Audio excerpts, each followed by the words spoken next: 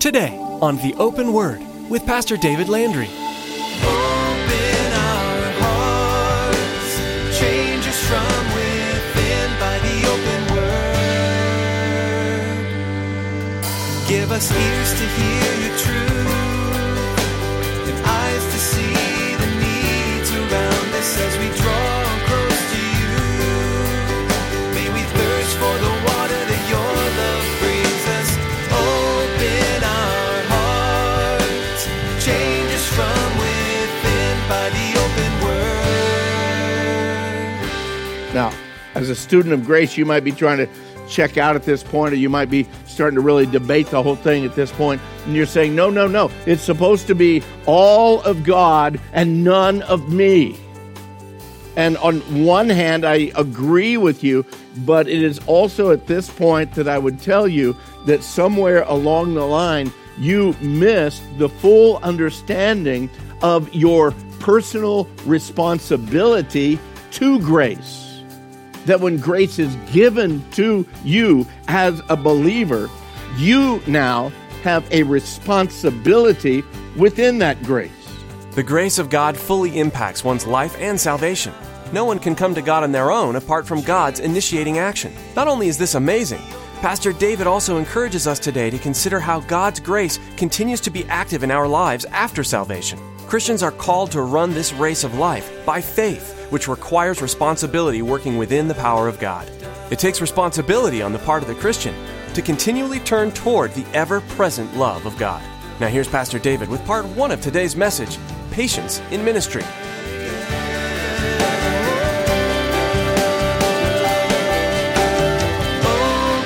our hearts, change us from within by the open word.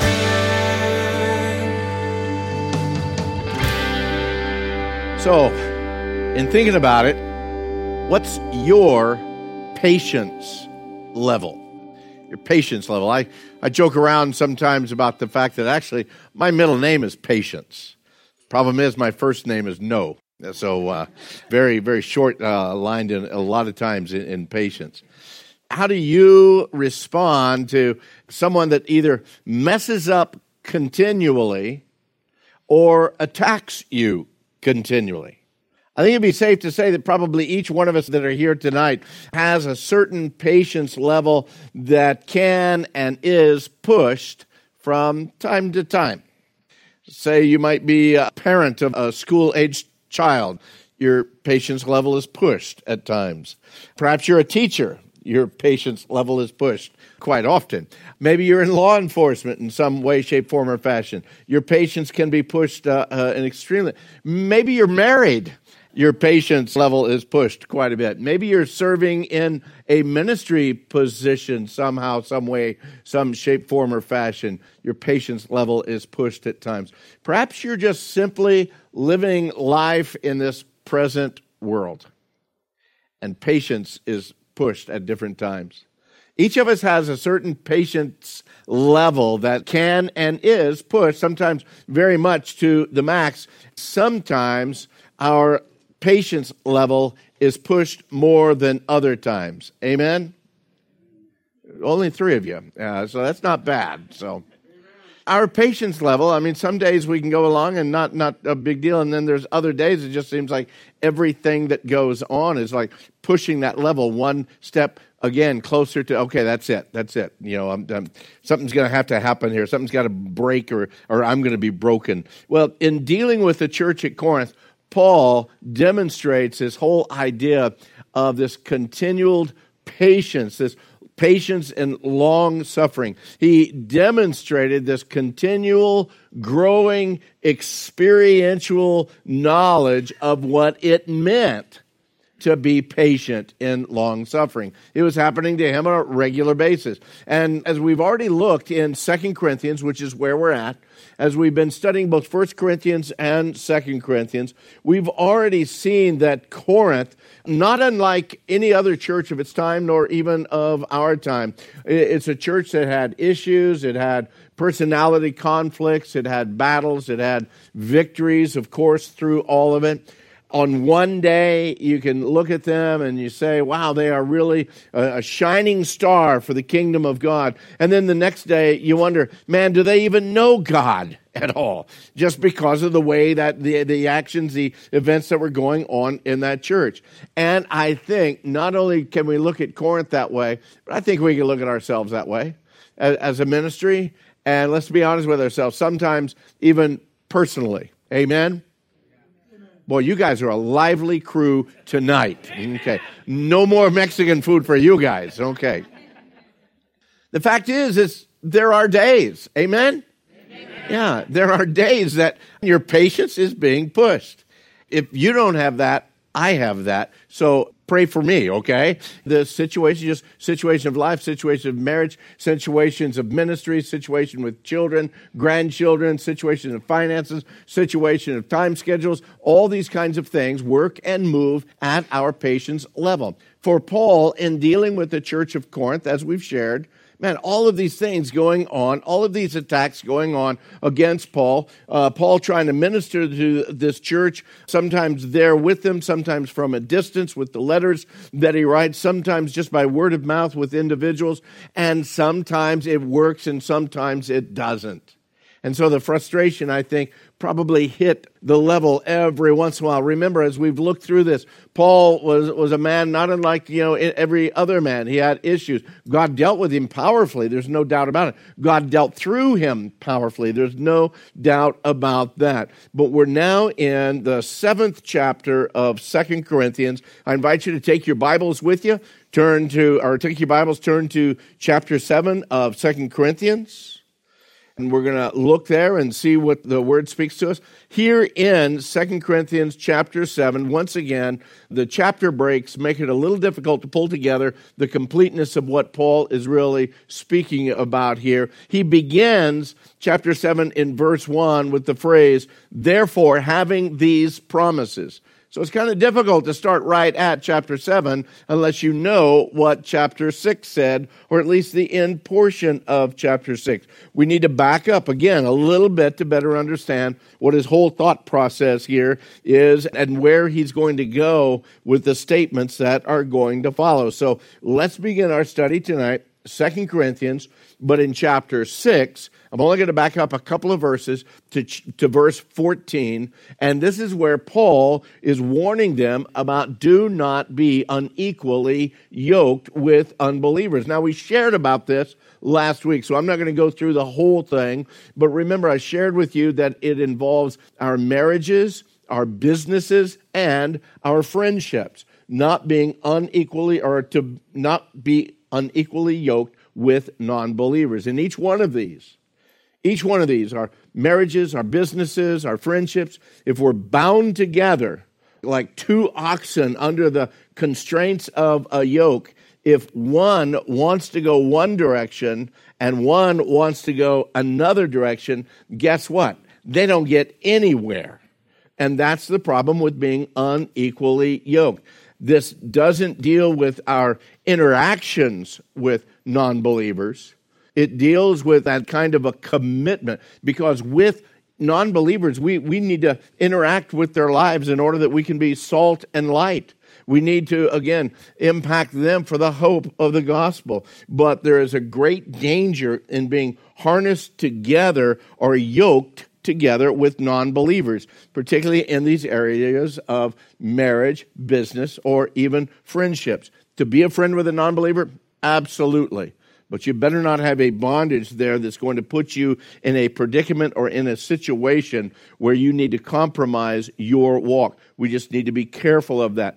This is all tied together in verses 17 and 18 of chapter 6. At the end of chapter 6 there, where Paul quotes from Isaiah, Jeremiah, Ezekiel, and Zechariah. All four of them have a portion of what Paul shares here in those two verses. He says, come out from among them, be separate, says the Lord.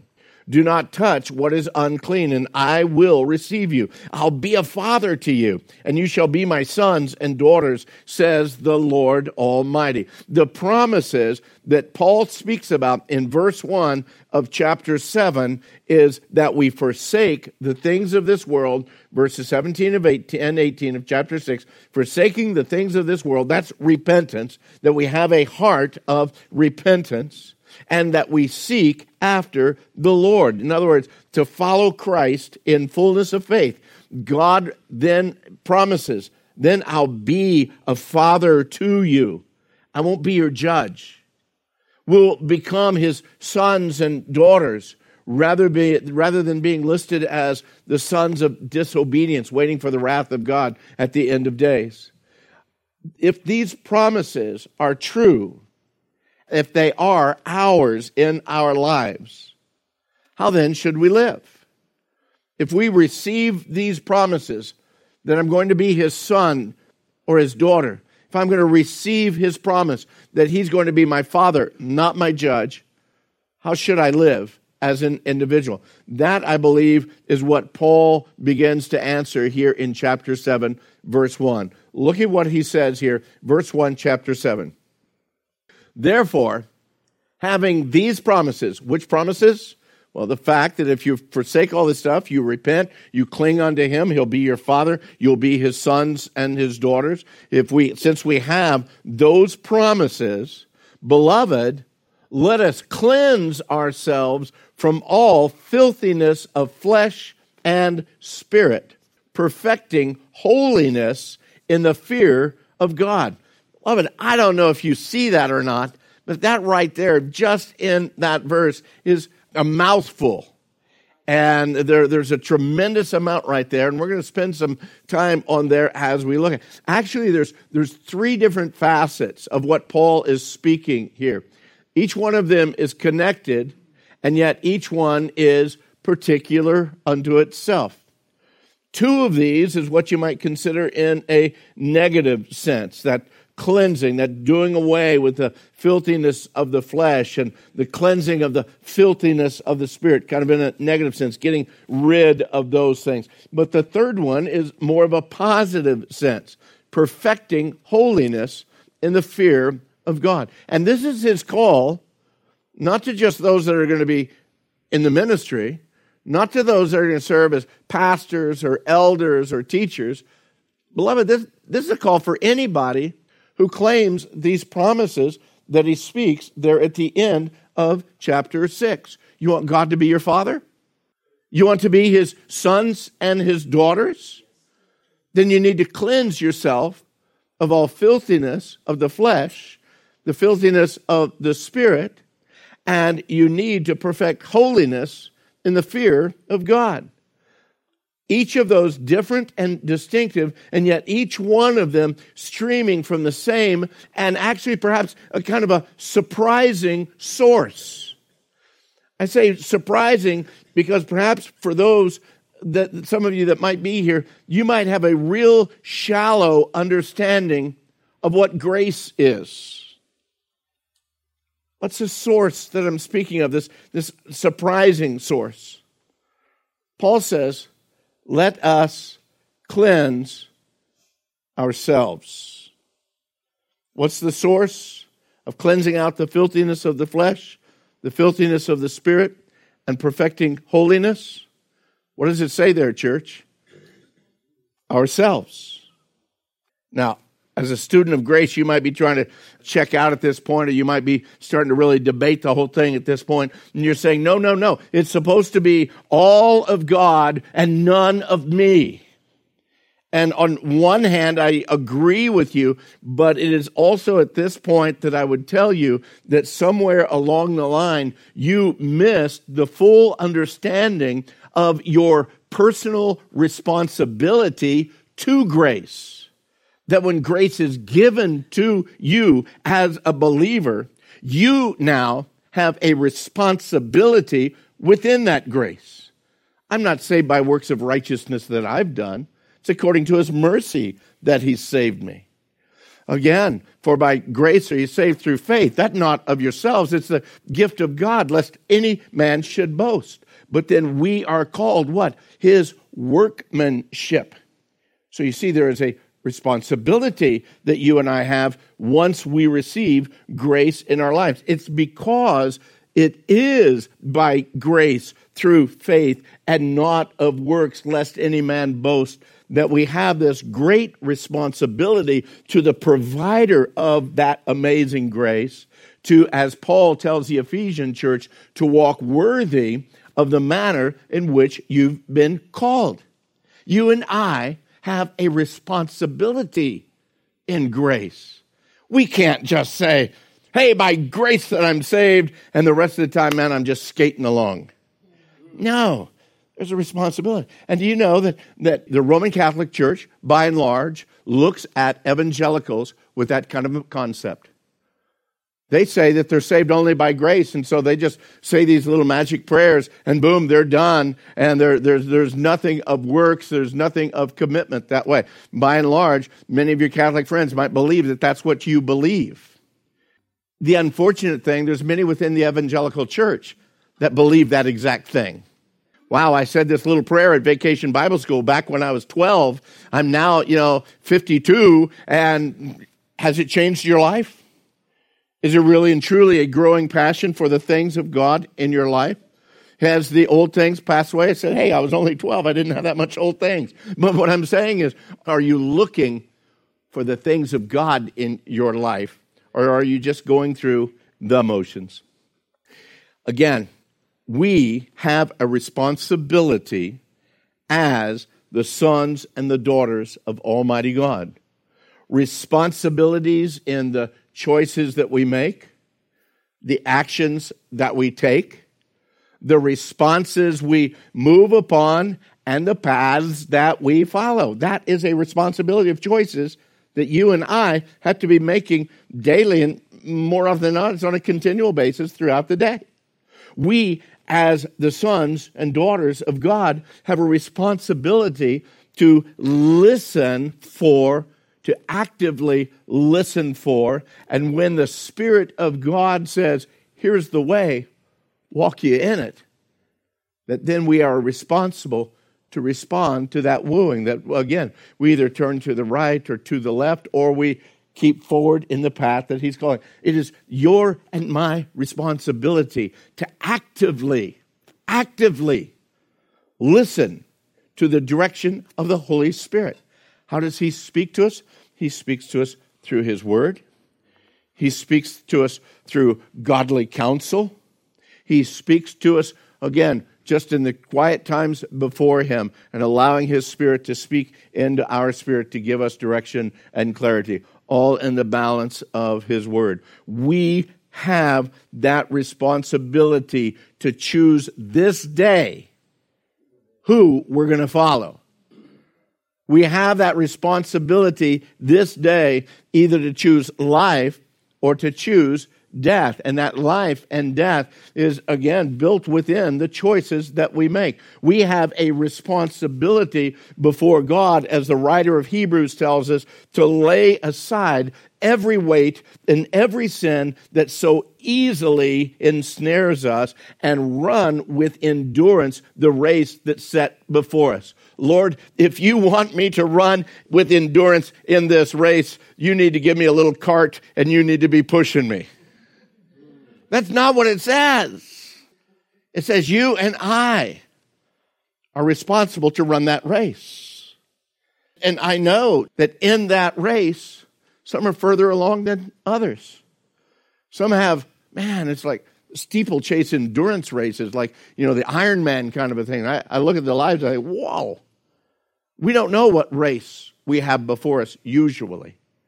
And your race isn't my race, and your race isn't mine, and it's not his. And we each have our own individual race. But, beloved, we are called to run the race that God has given each one of us with endurance. Now, some of us might be like Peter, and we say, yeah, but what about John? His race is a whole lot easier than mine. And what did the Lord tell Peter? He says, you don't worry about John.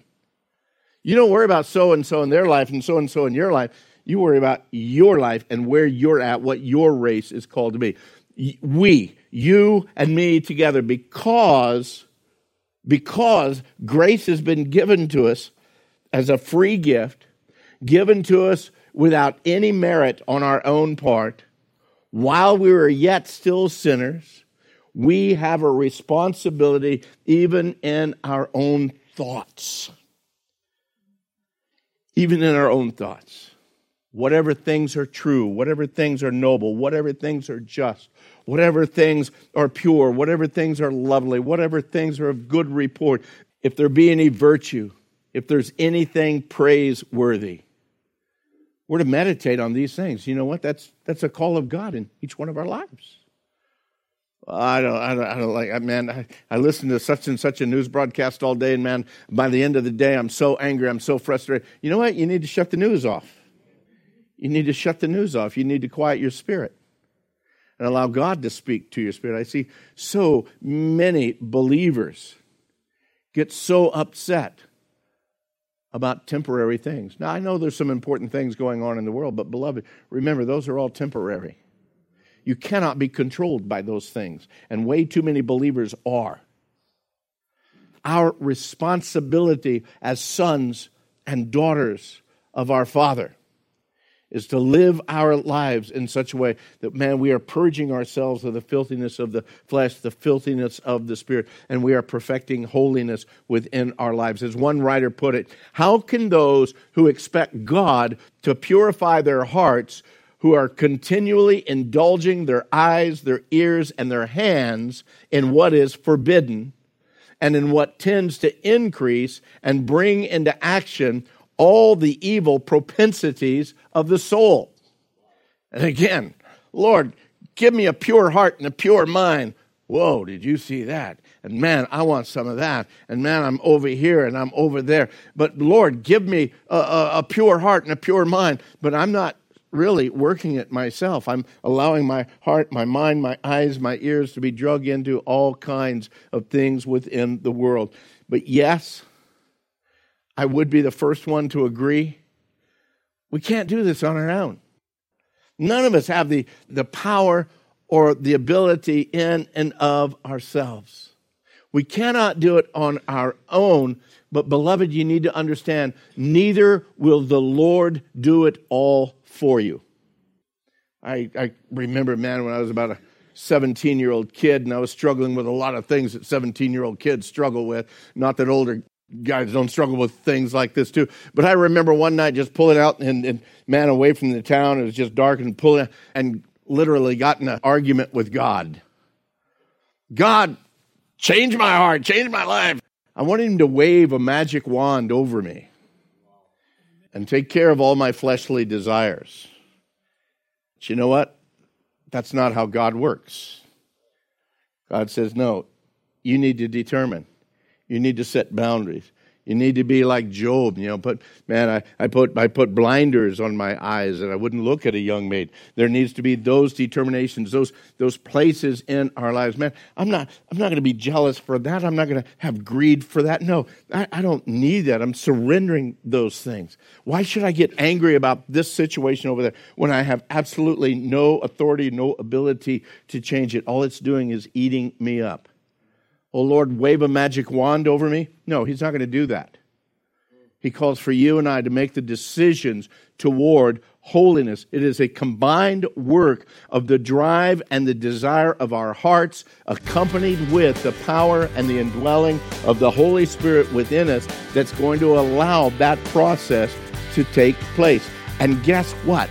It doesn't happen overnight.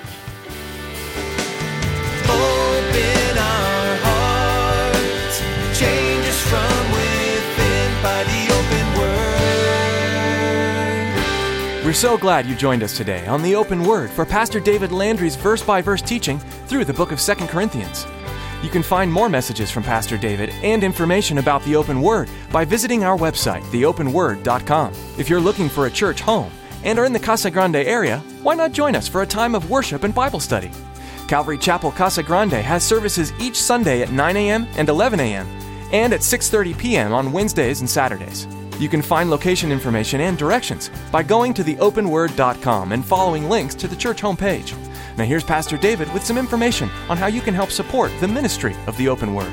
When we began the Open Word radio ministry, our heart's desire was to get the message of God's kingdom and His grace to as many as possible. We knew that there'd be many who wouldn't come through the church door, but would perhaps tune into a radio program and be challenged and changed by the power of the Holy Spirit through the teaching of God's Word.